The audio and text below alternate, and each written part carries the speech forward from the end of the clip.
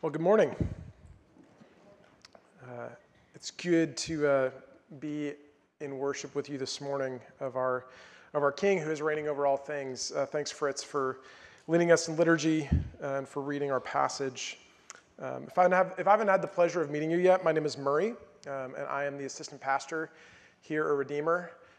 And it is so good to get to bring God's word this morning, particularly this morning, to get to close out this series that we've been in since last September.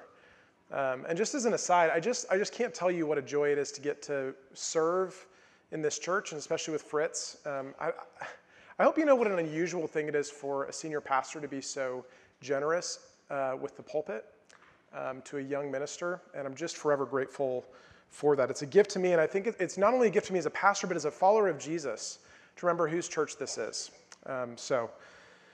Well, like Fritz has mentioned, we are finishing our series in Revelation this morning.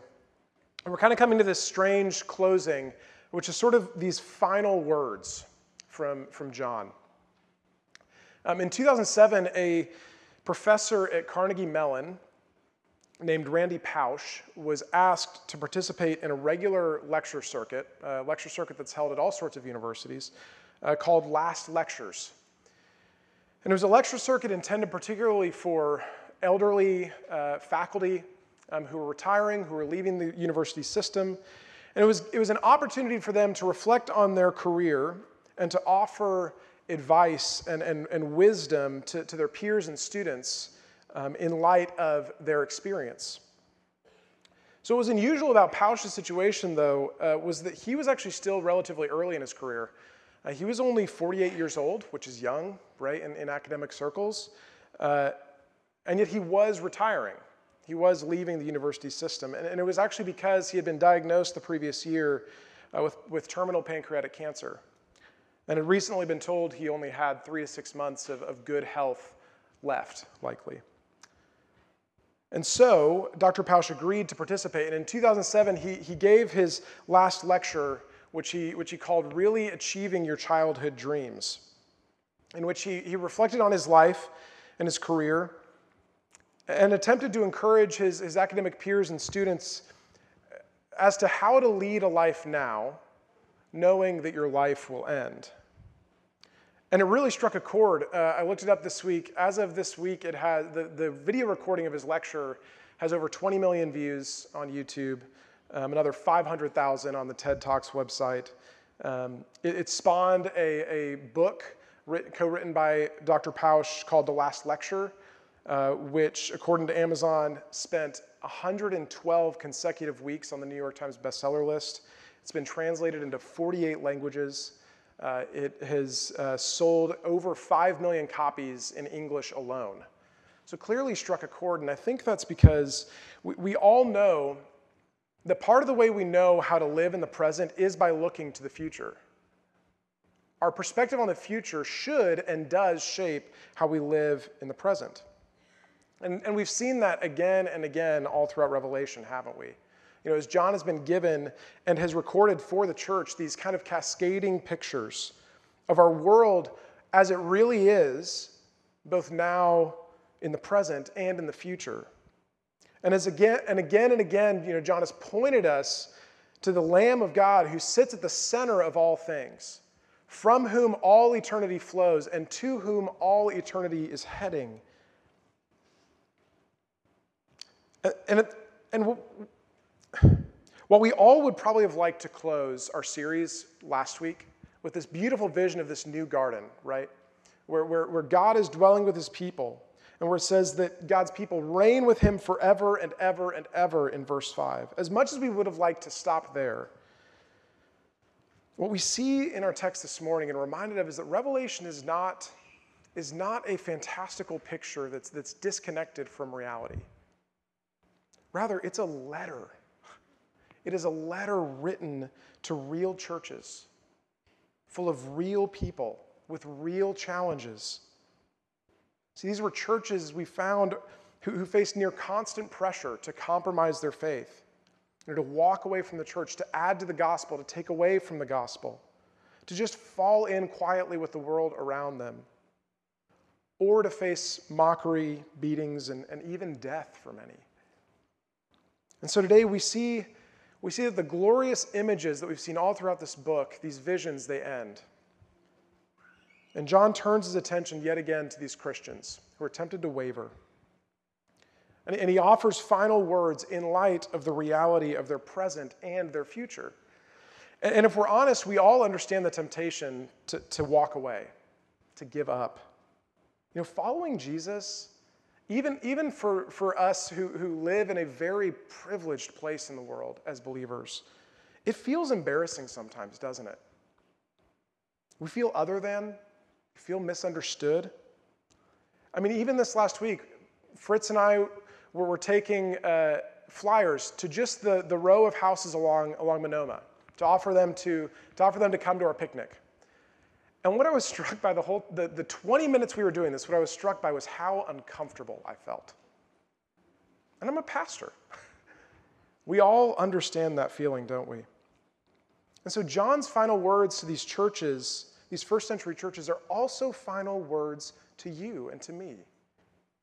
And in this epilogue, this closing to this letter, he answers this question of, okay, how does this extraordinary book of Revelation, with all of these glorious images, how does it meet us in the middle of our ordinary present lives? And what we see in this passage, and this is our outline, is that Revelation meets us in the middle of our ordinary everyday lives with three things: with a prophecy to keep, with an invitation to receive, and with a promise to cling to. A prophecy to keep, an invitation to receive, and a promise to cling to. So look with me first at the first several verses, 6 to 11, where we see the revelation is a prophecy to keep. So this angel who's been showing John this glorious vision in verses 1 to 5 of the place God is preparing for his people and his people for, now in verse 6 shows us and calls to mind the fact that this vision is ending by actually bookending the vision with the same language that's used at the very, very beginning of the book of Revelation. He says, "These words are trustworthy and true. And the Lord, the God of the spirits of the prophets, has sent his angel to show his servants what must soon take place." That phrase, words are trustworthy and true, these are the true words, that goes all the way back to the very first 3 verses of Revelation. And this is actually the third time in just the last few chapters of the book that John has been given this kind of stamp of verification, that what he's being shown and what he's being told to write is trustworthy and true. First, in chapter 19, at the close of the vision of the prostitute, John is told that these are the true words of God. Then in chapter 21, right in the middle of the vision of the new heavens and new earth, he's told these words are trustworthy and true. And again, here in chapter 22, these words are trustworthy and true. It's almost like we're being told as we get closer and closer to the end of this book, this is real. This is true. It is worth staking your lives on. John is being impressed with the reality that Revelation, again, it's not an abstract, fantastical story. It's not something to just admire from a distance. These words are to be trusted as representing our reality both now and in the future because of who they come from. They come from the God of the universe who rules over and inspires the very spirits of his messengers to give these words. They are words to stake our whole lives on. But not only are they to be trusted, but we see in verse 7 that this is a prophecy again to be kept. And suddenly John hears the voice of the Lamb, the one who sits on the throne at the center, saying, "Behold, I am coming soon. Blessed is the one who keeps the words of the prophecy of this book." And that promise, I'm coming soon, we're going to see it kind of weaves its way all throughout these last 15 or so verses. And we're going to come back to that promise. But for now, right on the heels of that promise, again, calls us all the way back to the very beginning of the book. Where in verse 3, we see this same blessing pronounced. Blessed is the one who keeps the words of the prophecy of this book. This is the 6th out of these 7 blessings we've seen throughout the book of Revelation. See, again, it's not to be admired from a distance. It's something we are to keep. And I revisited Fritz's sermon on the first 3 verses of Revelation from last September. And Fritz talked about how this word keep, it means both this idea of protecting and guarding and cherishing, but it's not just that. It's also to obey it, to do it, to engage ourselves with. So how do we do it?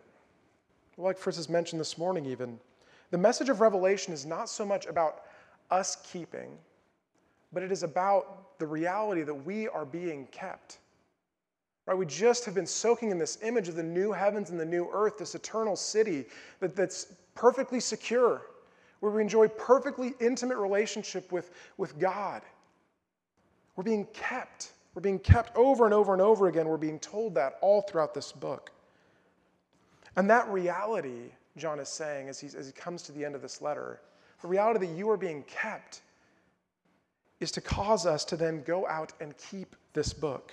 So what does it look like to keep it? Verses 8 to 9 give us a picture. In verse 8, John falls to this angel's feet to worship him. But look at the angel's response. He says, "You must not do that. I am a fellow servant with you and your brethren the prophets, and with those who keep the words of this book." Did you hear it? Those who keep the words of this book. Worship God. Worship God. That's the central call of Revelation all throughout these images. And the picture we're given over and over and over again is the entire assembly of God's people standing before the throne, worshiping the Lamb. What we're told over and over again is that there are only 2 camps of people: those who worship the beast and those who worship the Lamb. There is no third option.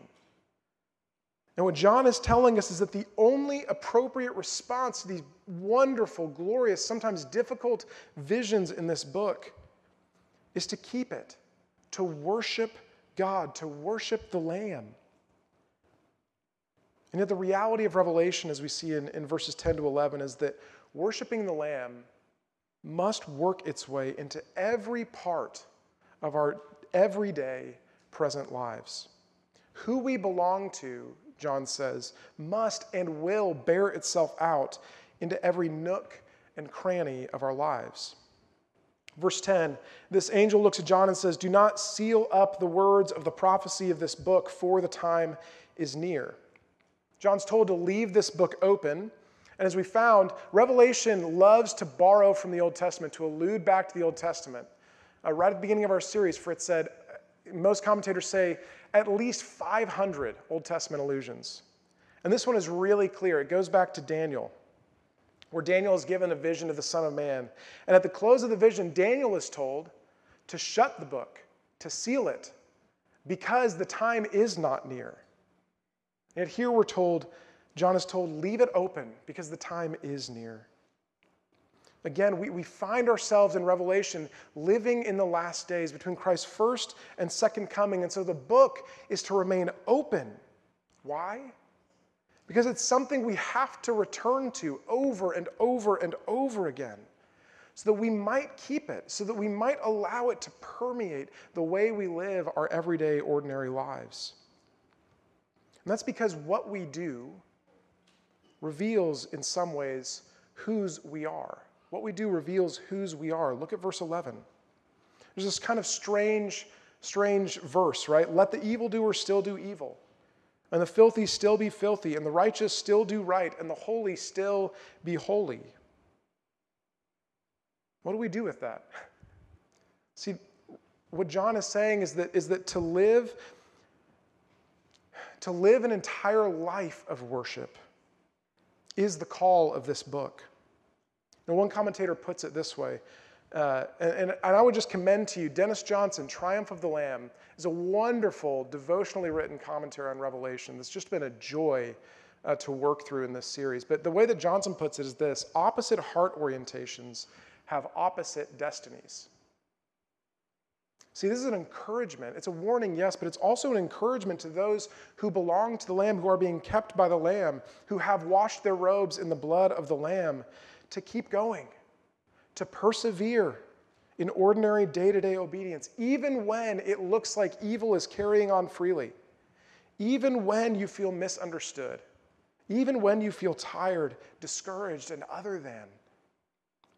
It's a call to fix your eyes on the God of the universe who promises to keep you, who has already called you holy in Jesus, righteous in Jesus. And then to allow that truth to work its way into every part of your life. Worship God. Keep this prophecy. Protect it. Treasure it.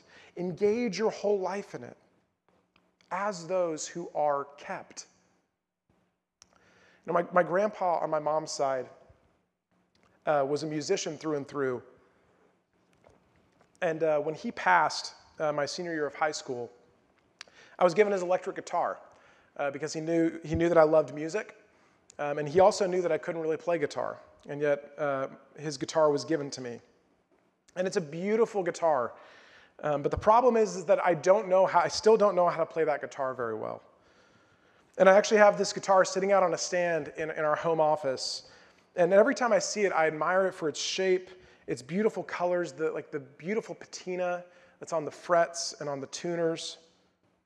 But I also feel a little pang of guilt because I don't play that guitar very much. And I know that it was something that was given to me. It was a gift given to me so that I might keep it. Not just to admire it from a distance, not just to protect and guard, but to play, to engage myself with. And yet when I remember that my grandpa knew that I didn't know how to play the guitar, and he gave me this gift, it actually makes me want to learn to play it. See, like my grandpa's guitar, what John is saying in his last words in this glory is that this glorious reality that the God of the universe is also the Lamb slain for us, and that he is currently ruling and reigning over all things. It's not something to simply admire from a distance, but it's something we're intended to allow to permeate our whole lives. It's a trustworthy and true reality. So what does this mean for us? Well, two things. First, this is just a point of privilege from a youth pastor who spent most of my time serving in the church with young people. If we believe that these words are trustworthy and true, we have to let that trust permeate the way that we respond to hard questions. Whether that be from our unbelieving neighbors and friends, or whether it be from our struggling brothers and sisters. You know, I know most of you, if not all of you, know the statistics and the stories around deconversion and deconstruction in the church, especially in younger generations. And what I hear most in those stories is that these were people who oftentimes felt that their questions were disregarded, shut down by the church. See, if we do trust this book, and not just Revelation, but the Bible itself, if we do trust that these words are trustworthy and true, we should be able to trust that these words are strong enough to hold the weight of hard questions. And that means that our response to hard questions should not be to shush them, should not be to shut them down or push them to the side, but to honestly, willingly engage them, even at times to invite them. Because this book, if these words are trustworthy and true, they can hold the weight of those questions. Second, I think that this call to keep this prophecy, it means that there is no corner, no place in your life that is not packed full of eternal meaning and an opportunity to worship God. The soccer fields, the break room, the cash register, the family room, in your car as you're driving down the road on the Watterson and someone cuts you off. Every corner of your life, of our lives, is an opportunity to keep this prophecy, to live it. And I wonder, do we live like that? Do we understand that?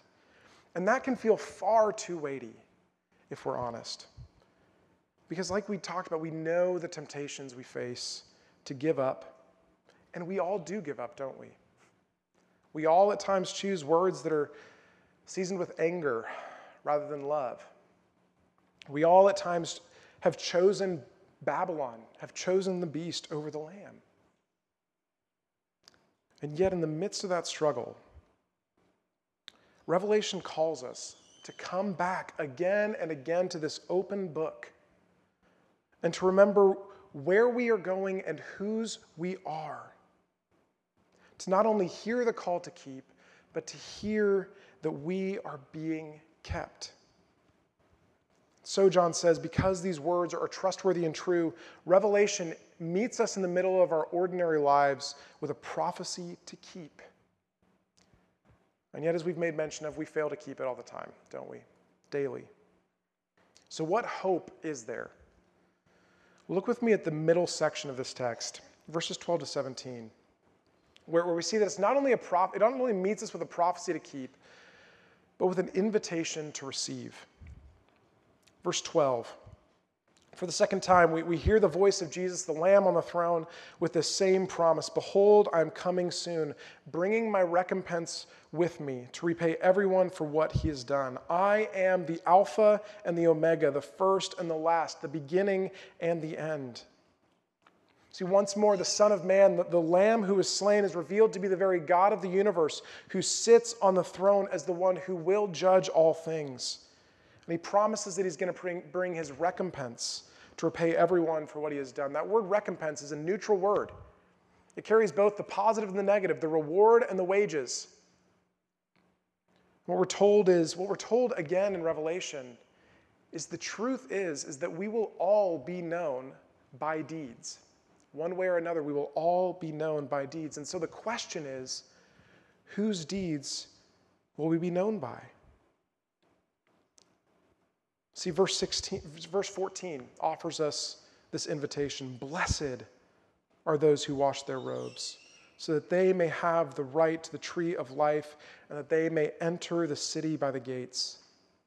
That series of 7 blessings that started all the way back in chapter 1 now comes to this glorious close, calling us back again to chapter 7, when John is standing and looking at a procession of God's people, and they're described as those coming out of the great tribulation.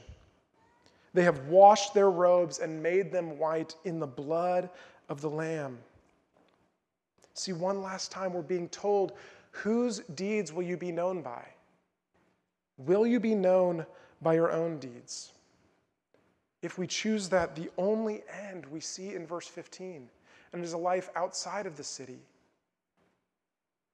But if we choose to be known by the deeds of Jesus, if we instead put aside our deeds and adopt the deeds of the Lamb done for us and given to us, what we find is that we are given the right to the tree of life. When I turn from my own deeds and I adopt and rest in the deeds of Jesus for me, as the Redeemer who was promised in the first garden, the root of and the descendant from David, we see in verse 16.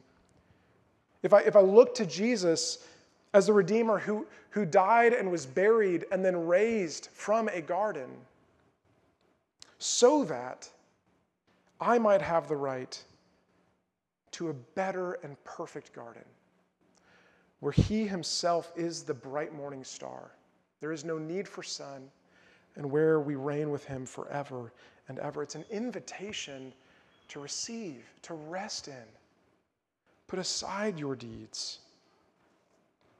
So I want us to hear this. Your place in that city, in that garden, is not dependent on your deeds.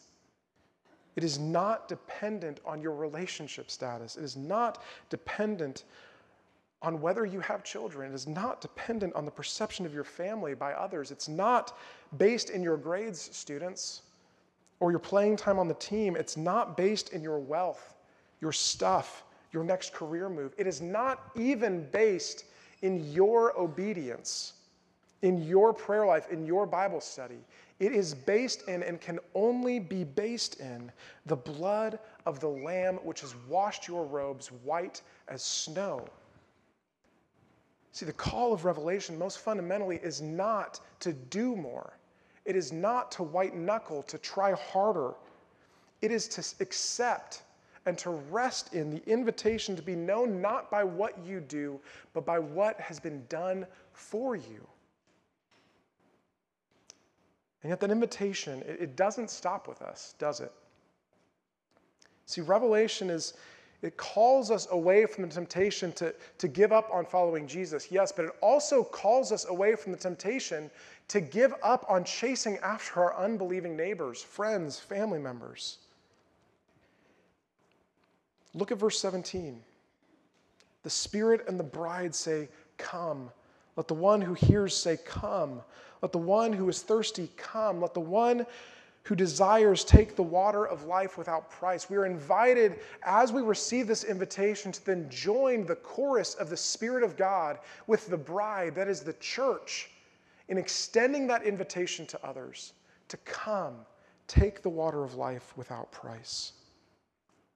We're called not only to receive this invitation, but to actively extend it right in the middle of ordinary moments, small questions, small conversations, small invitations to neighbors, to friends, to coworkers, inviting them into our homes, inviting them into our lives, inviting them to church picnics.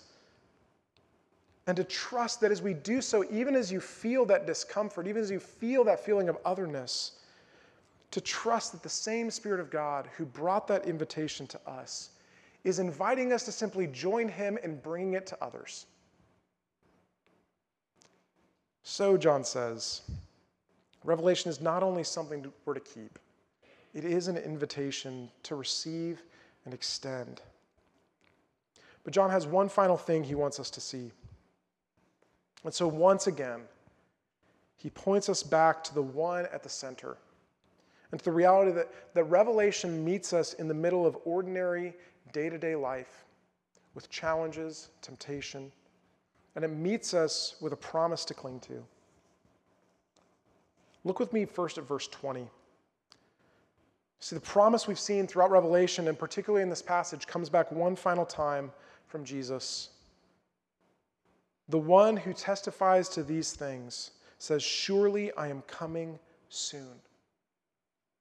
It's the central promise that Revelation forces on us over and over and over again. Even in this passage, verse 7, "Behold, I'm coming soon." Verse 12, "Behold, I'm coming soon." And now in verse 20, and more emphatically, "Surely I am coming soon." It's a sure promise. And yet, it's a promise that was made 2,000 years ago. So what do we do with that? What do we do with this promise that is 2,000 years old and still yet unfulfilled? How is that soon?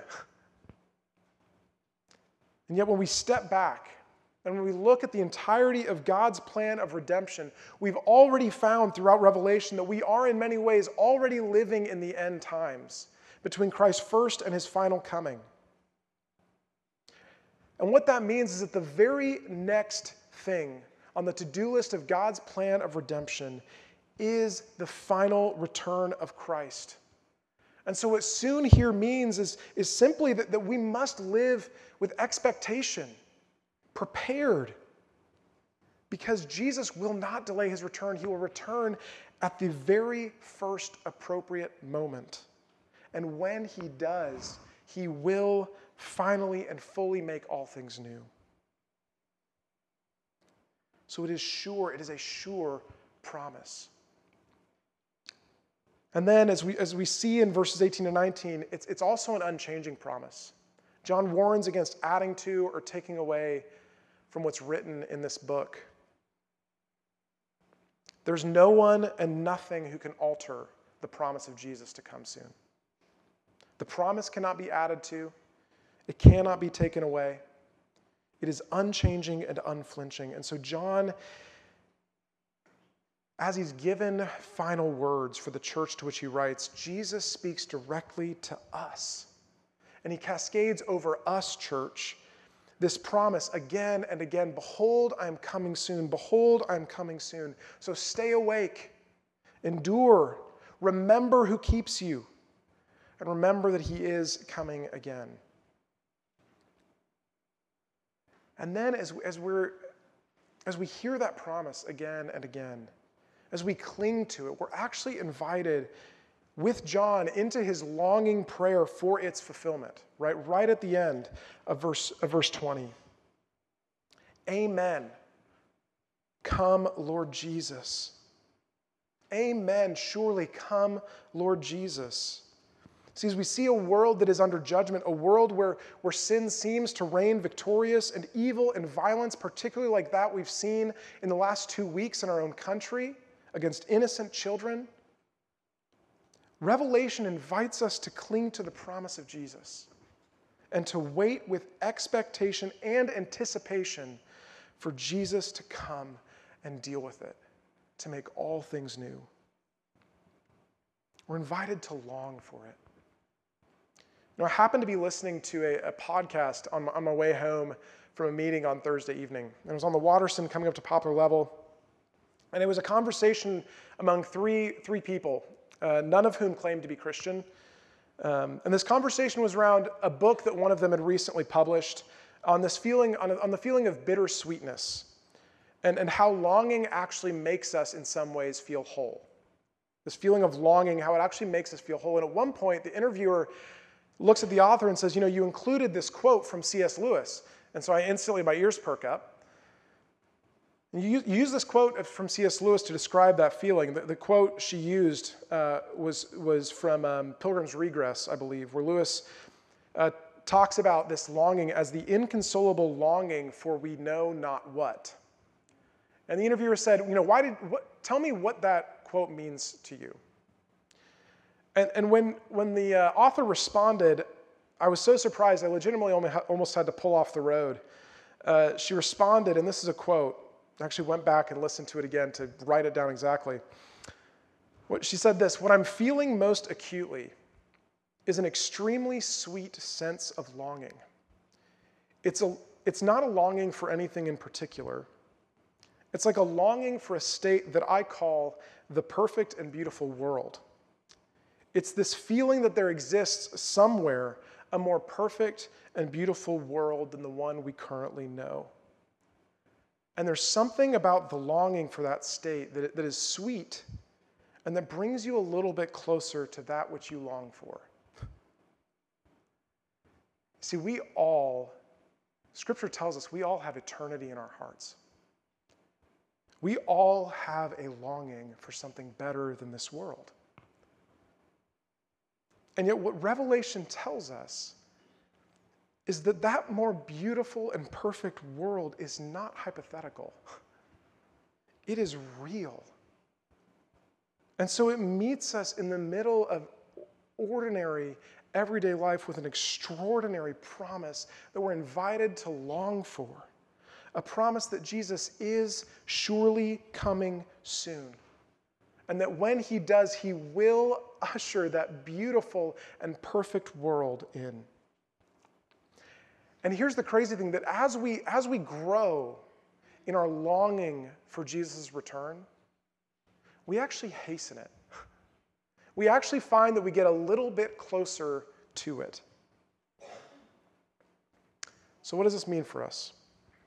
I think there's lots of ways that we can unpack this idea of this promise that we can cling to and long for, but I just wonder what your response is to bad news. Whether it's from a friend who's received a difficult diagnosis, or it's the news of violence that we've seen over the last several months across the world and our own country, where does your heart go? Do you find yourself bitter? Maybe even resentful at the world? Do you find yourself despairing at the sight of a world that's blind to its own thirst?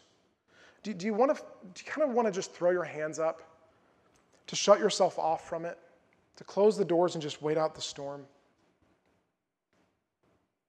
See, Revelation offers us something, even as we feel righteously angry at evil. Revelation offers us something more. It offers us a way to actually move towards those who weep, to move towards those who mourn, rather than to shush them, rather than to separate ourselves from them. Revelation actually invites us to join the longing for something better. and to bear witness with and for them and to them of the glorious promise that there is something better, that there is someone better. To long with the saints in Hebrews 11 for a better country, a promised world where Jesus will return and wipe every tear, when longing will cease, to join the chorus of the saints throughout history. Amen. Come, Lord Jesus. It's an invitation to long. It's a promise to cling to. And so, as we come to a close, we also come to the end of Revelation. We're reminded one last time that our lives in the present ultimately only make sense in light of this life's future. And again, we all understand that, don't we? Dr. Plausch understood it. The 20 plus million people who've watched his last lecture certainly understand it. And yet we all long for lives that are shaped by something more than the reality that this life will end, don't we? And that is what we find in Revelation. Because what Revelation invites us to do is to allow our lives to be shaped by the reality that this life is actually merely the beginning. The title page to the great story, as C.S. Lewis says, that there is one like the Son of Man, who's seated on the throne of all history, past, present, and future, and who invites us to wash the tattered robes of our own deeds in the fully and eternally cleansing blood of the Lamb, and who promises the day is coming soon when he will return without hesitation, will wipe every tear away, and when death itself will be put to death and all things made new. And so we wait. We wait with longing, we wait with expectation. And as we wait, John offers us the only thing that is sufficient for these things.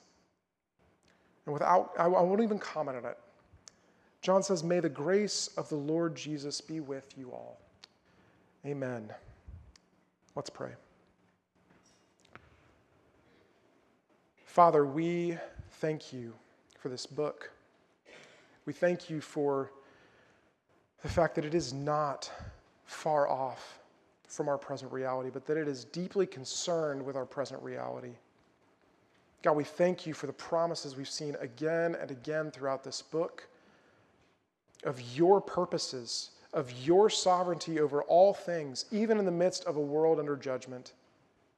Father, we ask that as we leave this book, God, that you would help us to not leave it behind, but to keep it open, to return to it again and again, to be reminded that we are kept, so that we might keep it.